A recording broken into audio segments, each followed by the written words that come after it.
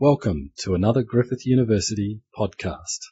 Thanks so much for coming today. I want to introduce our speaker. So we're talking about labour and politics in Indonesia, and we're grateful to have Michelle Ford from the Southeast Asia Centre at Sydney University, Professor of Southeast Asian History, Director of the Sydney Southeast Asia Studies Centre, and the co-author of Labour and Politics in Indonesia with Terry Carraway. And I think the presentation is going to cover some of this material in this new book that's just come out with Cambridge. Many other publications on this list as well. A very impressive publication record. Michelle, you've got about 40 minutes or so, and then we'll have some questions and comments after that. So, Michelle, over to you. Great, well, thank you. Ian warned me that the audience might be a bit small, but it's looking nice and intimate. Okay, so this book, Labour and Politics in Indonesia, came out of an ARC grant I had with Terry Carraway, who's at the University of Minnesota. And earlier work on the Indonesian union movement had indicated to me, at least, that unions had gone from being very apolitical in the Suharto period to being not just engaged in politics, but really strategic political actors from 2000 and, well, really starting in 2005. So the book covers 98 to about 2018, and we particularly look at the 2014 elections, 2009 to 14. We've done some work since on the 2019 elections, and I'll refer briefly to that at the end. So I know most of you are not Indonesia specialists, so a little bit of background in terms of how this fits into politics. As you may know, Indonesia transitioned from 32 years of authoritarian rule to a democracy in 1998.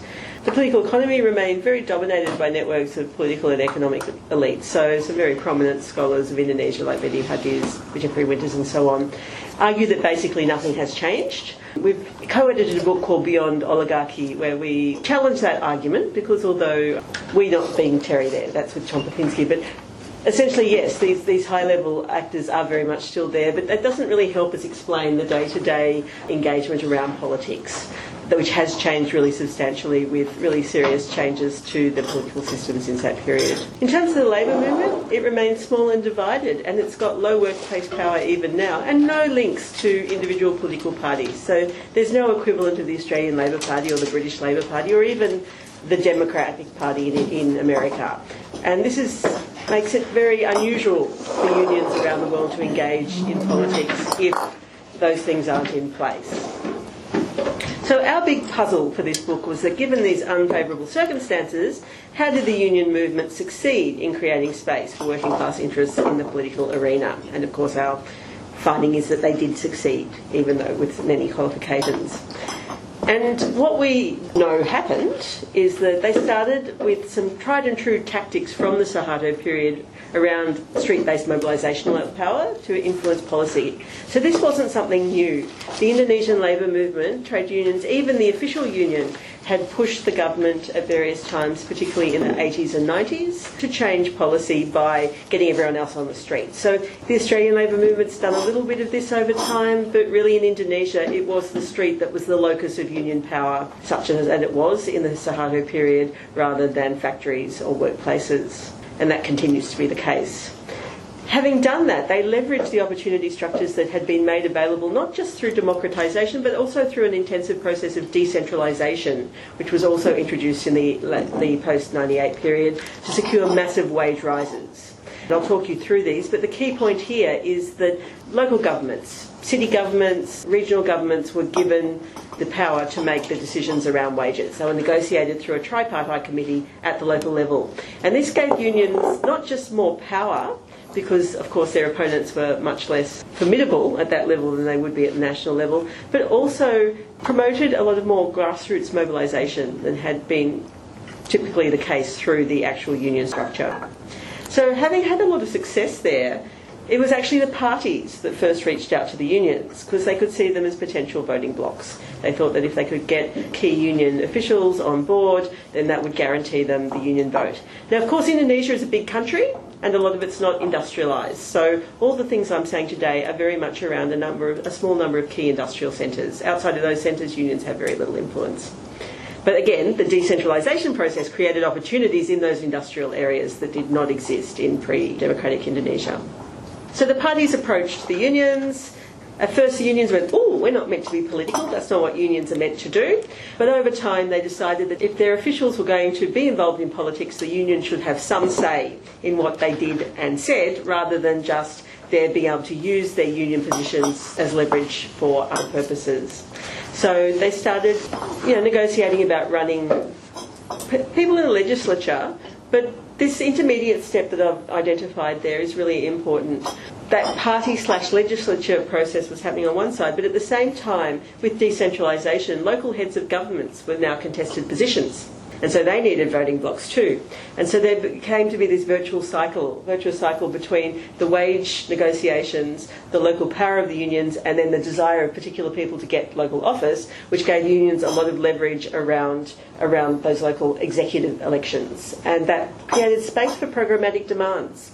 And I must say here that programmatic demands are very unusual in Indonesia. The parties are not very programmatic in their orientation. They tend to be based on big figures, celebrities, sometimes religious, or what's called the aliran in Indonesia, the religious versus the Muslim versus the rest dynamic in Indonesia. But we have evidence, and I'll talk you through that, of negotiations that were not just about give me a favour as an individual, but actually if you do this for workers, if you undertake to do this for workers, then we will vote for you, which is the way democracy is supposed to work, but as we know, including in Australia, it often doesn't work that way. So that's kind of the process I'm going to talk you through today. I won't go into a lot of detail about how the labour movement looks. Suffice to say, it's very complicated. And actually, since we put this book together, that picture's changed again. But at the time we were dealing with the book up to 218, this was pretty much the picture. So the top union was the former state union, which split in 1998-99, and the second one was formed with international support, KSPE, which has most of the big sort of internationally oriented unions, which are pretty much all actually splits from federations of the Suharto period. So reformist people within the state unions got the opportunity after the fall of Suharto to start these new organisations with support from international unions. KSPSE, the third one's important, that had been the poster child of the international alternative labour movement of the 90s. And then there's a number of other small confederations, including some that are more leftist. The big three I've mentioned here are very much centrist unions. All nominally secular. KSBSI, the third one, has a reputation for being more Christian because of its connections with the Batak people of North Sumatra. Its membership is much more varied than that, but it has a lot of support from Christian international unions, so there's some truth to that. SPE, the second one, is secular and mixed, but it has a reputation for being Islamist because of its leader, Said Iqbal, who is not a card-carrying member of the main Islamist party, but he's certainly a sympathiser. And then KSPSI, the top one, Andigani, is a Christian again, but that's a very, very secular union. So there's a bit of religious dimension there. And then you've got all these other unaffiliated unions. When we did the field study, we looked at 5 field sites, and I've marked them here. Tangerang and Bekasi are industrial zones to the east and west of Greater Jakarta, which is the capital. Gresik is just outside of Surabaya, Indonesia's second largest city. Deli Serdang, which is up on the left, is an industrial area outside the third largest city of Medan. And Batam, which is on an island just to the south of Singapore, is an industrial zone. So we looked at those 5 field sites, and we chose those field sites because they had very different dominant manufacturing sectors, they had different histories of independent organising during the Suharto period, and they had different dominant unions. So we were looking to really tease out some of the nuances in the relationship between unions and politics in these areas. And you can see that Batam and Bekasi had very little Suharto-era independent organising, whereas the other 3 had different but all important Suharto-era organising. The other thing to note is, of course, garments, which are predominant in Tangerang, but also there was some presence in Deli Serdang near Medan, not so much now. That had a lot of international attention in the 80s and 90s, and so there are a lot of small NGO-associated unions that developed in those areas with the support of international NGOs rather than international unions. So we were trying to bring all those factors in our selection of sites. They are also the major industrial sites, so we tried to cover everywhere that was important. Okay, so I want to talk to you about 4 factors that we think are really important in explaining the way that unions came to be political actors in Indonesia. Historical legacies, changes in the political industrial relations systems, tactical creativity, which is, for the labour scholars' point of view, maybe the most important, but also networks and alliances. So I've briefly alluded to some of this, but the main things you need to understand is that the left was basically non-existent during the Suharto period, having been quite prominent before 65.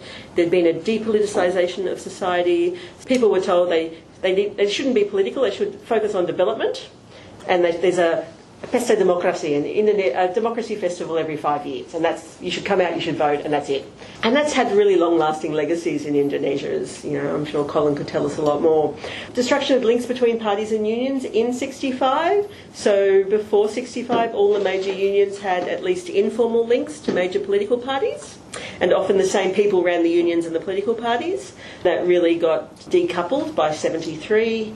This ideology that I referred to before of economic unionism, so the idea that unions should be by, for and of the workers, and my first book, which was called Labour, Workers and Intellectuals, actually my argument was that NGOs played such an important role in creating the seeds for the reinvigoration of the labour movement in the late Suharto period, but even they had bought this economic unionism ideology, so they always second-guessed their role as intellectuals in the labour movement, which actually then put sort of limits on what they felt they could do. And of course in the union itself, unionists in the reformist sections of the main unions also really struggled with the idea that unions had a political role, either small p or capital P. But of course I'm talking about the capital P today. And then finally, under the New Order, even before the New Order, there was this exclusionary corporatist structure. So unions, much as in Vietnam, as in China, are seen to be part of the state. The revolution has been achieved, was the language of Sukarno. They're part of the state under guided democracy, and all the New Order did is really flip that into a capitalist version and kept all the main things. Organic corporatist models, David Bushio's work is really the defining stuff on this, and David Reeve. So unions were controlled by the state, and the logic was that everyone had their interest group. Women had their interest group, everyone had their interest group, fishers, whoever, but you're all part of this state apparatus. In terms of changes in political institutions after 98, the key ones I want to highlight here, as I mentioned before, are first the re-empowerment of the national legislature. So there went from being a total rubber stamp to having significant power in deciding the structures, the systemic boundaries in Indonesia. And one of the key things that happened here too is straight after Suharto stepped down, his replacement, who had been a Suharto protege, really went... Labour was one of the first things they reformed, right, because it sent good signals internationally. So there was a lot of change very early on. Suddenly, going from a single state sanctioned union to as many unions as like, you only need 10 people, signing all the international conventions, all that sort of stuff happened very quickly. So Labour was in some ways a domain in which the political change happened faster than more generally. So then you've got this new space where unions are not so controlled by the state, and they've got more opportunities at the national level to negotiate policy, which, as I said before, was not a new tactic, but they had new space to do it in. And then at the local level, Indonesia was really worried about separatism in this period. So instead of devolving to the states some levels of power, they actually devolved, as I said before, to the city and the districts. And districts are like, a shire. They're just a non-metropolitan area. And they all had local legislatures now, and they had local heads. So you suddenly had these political domains at the local level, which, as I said before, are really important in creating space for unions to engage as political actors. Of course, there were changes in industrial relations institutions as well, and as I mentioned briefly just then, but to give it more detail, freedom of association was introduced. There was a rapid growth in the number of unions, hundreds within a couple of years. Decentralisation of the minimum wage setting processes, which, as I flagged earlier, are really key to this political story. And the main things about them were that they provided incentives to build up local union networks. Before, unions had mostly operated at the national level, such as they were, and also to engage with local power holders. In terms of tactical creativity, the 3 things that are really important here is first these new opportunities. But second, this virtuous circle where you've got success in one area and that gives you motivation and aspiration. You suddenly imagine that you could be a player in other areas. One of my favourite interviews in 2007 in Surabaya was with a guy who worked in KFC. And he was just a normal guy, had finished high school, not much else. But but he'd become active in a local union, and he said to me, and the parties were starting to approach him to see if they'd run for them, and he's saying, I had never imagined that I even had a real vote, a real voice, let alone this kind of potential influence. So that sense of excitement that you were not just someone who was ruled, but you could actually contribute to the democratic process was really fundamental. And I can't emphasise enough how much of a change that was in how this constituency saw themselves. As you know, to become a political actor was a really, really new thing for most of them, even though they'd been quite active, some of them, industrially before that. And then the other important thing is that political engagement was iterative. So a phrase that comes across, and I've actually used this in a title of an article once, is learning by doing. They felt that there was a lot to learn. They actually went in quite confident, some of them, and realised they didn't know as much as they thought, but there was this process of learning and then experimenting in new domains. So a lot of, and again, people who really push the oligarchy thesis, they say, oh, Labor doesn't matter, what has it achieved? My argument would be actually, if you just dig underneath that a bit, you see this incremental iterative process that's actually really important, not just for its outcomes, but also for that process and what that does to create democratic citizens, to create people who are actors and not just acted upon. And then in networks and alliances, these were really important. You know, all these new unions, I remember telling a group of unions, various unions, sometimes having someone like me come in would actually get people in the room that would never be in the room together, and I commented to them, it's actually really great to see people in this room talking to each other, because that didn't happen. They were very quick to criticise each other. They were very quick to sort of claim that they were the only true union. But what this decentralisation process did was create incentives for them to work across union lines at the local level. And this happened a lot. And in the book we deal with this quite a lot. So these local alliances became really important also in the national domain, because when they were pushing for national campaigns, the local alliances actually mobilised at the local level in support of, say, the Social Security campaign, which was, you know, unions were the primary actor in achieving universal social security for Indonesia. And although the system's not perfect, it is so much better than what was there. So my husband's Indonesian. When my sister-in-law had a heart attack at the age of 46 back in 2007, she died because they didn't have the money to get her into hospital. And they didn't have time to contact us to get it. Now, if someone has a serious health problem, they will get treated and they don't end up with a big bill. So it's actually a lot better in Indonesia than in America now. And that change was... It's fairly low. But... I know, but still, that change was actually a product of union activism with the support of the Germans, because social security is the German thing. But that was an idea thing. The work was done by the unions, and they collaborated with parliamentarians at the national level. They did all sorts of really interesting stuff around that campaign.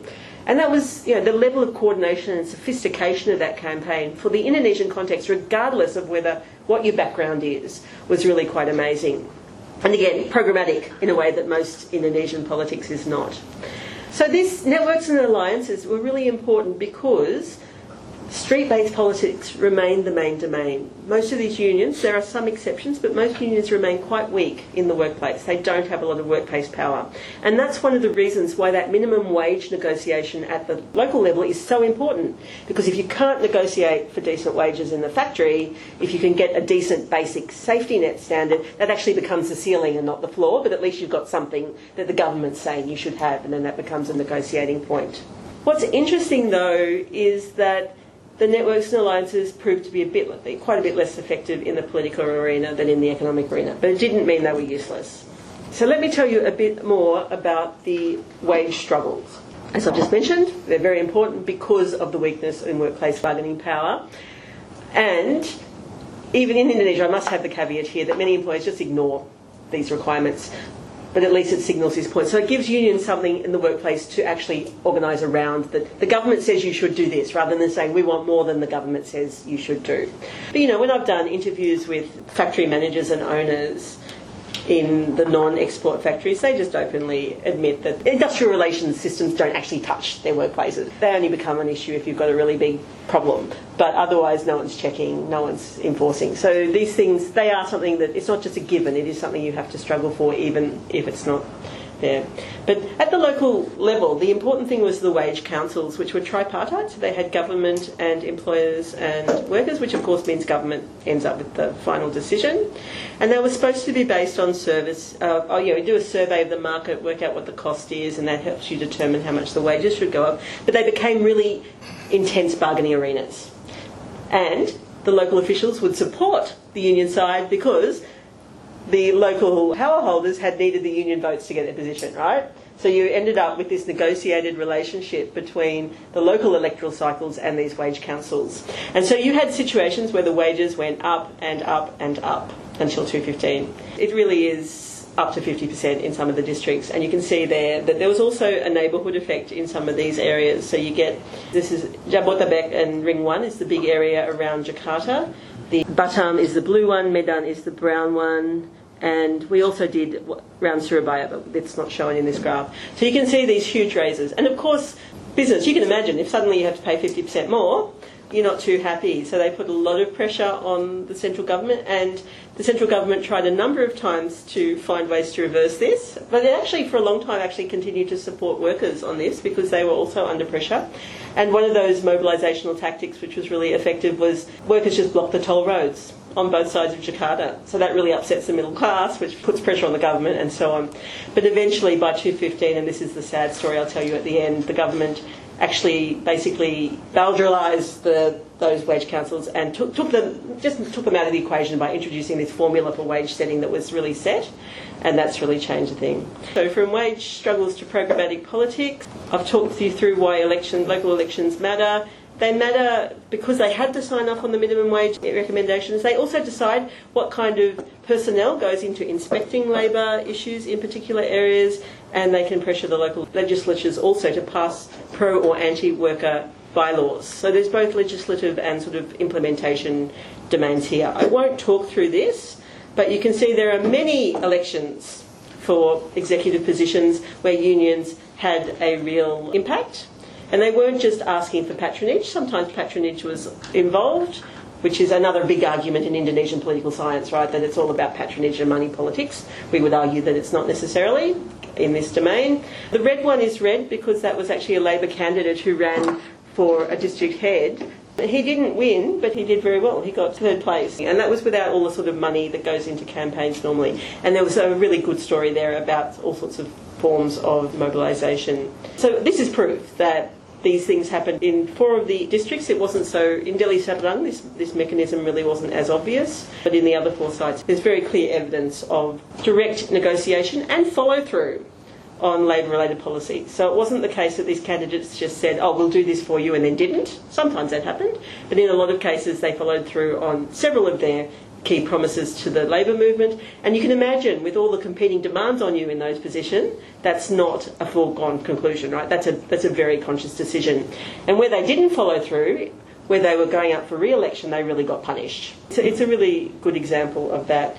I won't go through all of these, but even in Banten, which is famous in Indonesia as being sort of the core of the oligarchy domain, with Atut, whose dad had been a strongman, a martial arts / thug strongman. And when I talked to some of the politicians, we interviewed people from a range of parties, that third quote really is like, this was a lovely quote, it's the case of here's the money, here's the machete. So they'll bribe you, but if you don't comply, then, you know, you've got to watch out. And then the question is, why does someone like this woman try to woo the labour movement? Surely she's got all these other resources. Why does it matter? And it mattered because of elite competition. So the former mayor of Tangerang had done a deal with the union when he was mayor, and he thought they'd support him in the gubernatorial election. And then, you know, many other members of Atut's family were in other positions, and some of them had been in some quite tight races. So she really felt she needed the union. So she turned up to a whole lot of union functions. She also bribed all the union leaders by sending them on the Hajj. And it's always a bit of a mixture with patronage, but there were certainly some really programmatic domains in there. She went to prison after this, so, you know, she was quite a thing. The other one I'll just give an example of is Bekasi. The unions in Bekasi were really strong and had much more of a factory focus than in most places, and they were actually quite reluctant to engage in politics. So they didn't engage as early as Tangerang, but in the big election in 2014, they really ran hard, and then they ran that candidate who got third for the mayoral election. I won't go into the details here, but that's a really good case, and if you're interested, you can read the book. We did a big survey. We did surveys in Bekasi and Tangerang after the 2009 elections, the 2014 elections, and the 2019 elections. And these figures are only for 2014. But the other thing that they really did was, out of that process, before 2009, national level politicians just didn't really think about Labor much. And then in 2009, Prabowo, who's the current president, but when he was running for vice president, he actually started wooing the unions because he could see them as a potential voting bloc. And then in 2014, it was interesting because he went hard. He had a MOU with one of the big three, and that MOU had really specific demands that were all about Labor, things that he would give the Labor movement if he was elected. And also he promised the leader of that union the Ministry of Manpower position. And they went hard, and he didn't win. And Jokowi, who is the current president, at that stage didn't care. Well, he'd done a deal with the same union in 2012 when he was running for governor, and he didn't deliver. So the head of the union was really angry with him. So we had one side really just not doing much on the union side, and the other side really going hard. And in Bekasi, you can see where the union really pushed. The difference between what the union vote was, 86% of union members voted for Prabowo, and 66% of the general population voted for Prabowo in both those districts. And it was less so in Tangerang because different unions were powerful. But this really challenges the idea that social movements can't get out and influence politics, influence voters in Indonesia. And as far as we understand, this is kind of the only study that's done this at this sort of level. As I said, we've done the 2019 statistics, but I can't say anything too sensible about those for you yet. So the other part is this running for actual office themselves, as in the legislature, not in the executive. So we've just basically talked about all the executive part. So I've talked you through a lot of this, but the local legislatures are important because you can actually get local regulations passed, and these can have a really big impact, not just on what factory owners need to do, but for example, is there transport made freely available to workers? Is education made more accessible to workers' children? There's a whole lot of social issues that in the cities where there's a large concentration of factory workers in particular, there are lots of other policies that matter for the lifestyle and quality of life of workers. And also the third thing is really important, that they can actually push for better monitoring of the industrial relations requirements. Because of course they're set at the national level, but they're monitored at the local level, or not monitored, as I suggested before. So basically, having first started approaching the unions in 2004, but not really having an impact, that's what got the unions thinking about it. But on the political side of things, what was really interesting is PKS, which is the main Islamist party, which really went all out engaging with the unions. And this is not Prabowo's party. This is the very reformist kind of very orthodox Islamist party of the middle class. And this is actually a story about contingency as well, though, because one of the reasons they became so involved is one of the key strategists had done some study, a master's in the Netherlands, and had come across unions there. And so he brought this sort of knowledge of unions home with him. And he had started to engage much earlier with the leaders of a number of big unions from a range of confederations who were sympathetic to the party. So he'd been doing that for a long time. And then for 2009, he actually got a formal written MOU with SPN, which is the main textiles and garment union. And he had an informal agreement with FSPME, which is the metal workers, which is the most prominent union in Indonesia. And so the metal workers head actually ran for PKS in Riau as a national candidate in 2009. Didn't get in, but was very close. And the strategist, we interviewed him again after the election, and he said, well, the main reason he didn't win was because I got sick. So because he got sick, the party strategist, he couldn't go up and strong-arm the local party people to support Iqbal.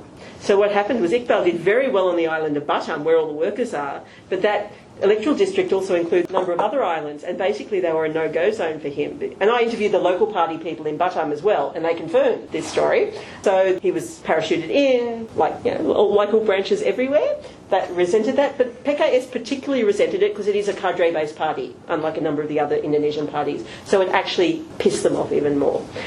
So he would have got in otherwise. He was quite close, and he would have got in if he'd had party support. The other thing in Batam at that stage was the local unions got really engaged in the legislative elections without the blessing of the central people. So they actually started the process of the union really seriously thinking about political engagement as a federation. Then in 2014, they engaged in a much more structured way as a central union. In 2019, they were not the only union that engaged in a structured way. It actually spread. Even though they had failed in 2014, they supported the wrong guy in the presidential election. They got up 2 candidates to the national legislature and a number of others at local levels. But that demonstration effect actually convinced a number of other unions to start engaging politically as well in 2019. So in terms of the strategy, as I've mentioned, in 2009 they worked very closely with PKS, Batam led the way. There was some activity in Tangerang and Bekasi, which is the heartland of the metal workers, which is the main union I'm talking about here, was really suspicious. And also, they had better workplace relationships, so they relied on politics a bit less. 2014, they decided to field union candidates in many parties, so they didn't tie themselves to a party. Batam was a mess. There'd been all this internal fighting, so it was really out of the picture in 2014, whereas it had led 2009. And then they did better than expected in Tangerang, and in Bekasi they ran the 9 candidates and they got 2 elected. And this, again, these people had nothing but mobilisational power. They didn't have the money that other candidates had. They didn't have the party connections. It was purely mobilisational power. 2019, they adjusted it again. And what's really interested me was this process, the level of sophistication as they learnt more about politics. Because originally they kind of thought everyone who supported them in the factory would support them at the ballot box. And of course that's not the way voting works. So there was a lot of learning about that through this period. But there were changes in the electoral rules and before the legislative elections had been held a number of months before the presidential elections, and they were brought together in 2019. So this was quite interesting. Some of the strategies of this union, which still supported Prabowo party, which is called Gerindra, they actually used it to, like in areas where they knew Prabowo had support, they'd combine the presidential and legislative campaigning. And then in areas where they knew that Prabowo was not supported, they'd just pretend Prabowo didn't exist in those areas. So it was for Indonesia, that's quite a sophisticated process. And Owan, the guy who had gone for district head in 2017 and come third, was elected to the National Parliament. Again, no money. He ran with a small level businessman as his partner actually, but it was union resources that got him elected. Now this is going back to 2014, but you can see that for FSPME, which is the union I've just been talking about, the awareness of union candidates was much higher than for the other unions. And those boxes, the blue ones are Bekasi 1 in 2009, the orange is the same electorate in 2014, and the grey one is another electorate in 2014, because we wanted to show the nuances, because some of it's about the people who are running as well, right? So, just to conclude, what's really interesting from a Labor perspective is how unusual this pathway to political influence is, because the unions didn't rely on structural power. Unions aren't very well embedded in the system in Indonesia, and they didn't rely on associational power in the workplace either, which is another form of key union power that we often talk about. The other interesting thing is that they didn't have enduring partnerships with political parties or with NGOs or other civil society organisations. Although there were some attempts to build these, it really was the Labor movement by itself, not in a broader social movement sort of structure. The key factors that explain their success is this ability to deploy mobilisational power in the streets, not as individual unions, but in those local networks, and then those local networks led into more national networks. And then it was this success that allowed them to leverage the new opportunities that came through democratisation and decentralisation to really, we believe, quite a remarkable effect, given all the constraints on unions in Indonesia. Thank you. For more Griffith University podcasts, go to www.griffith.edu.au/podcasts.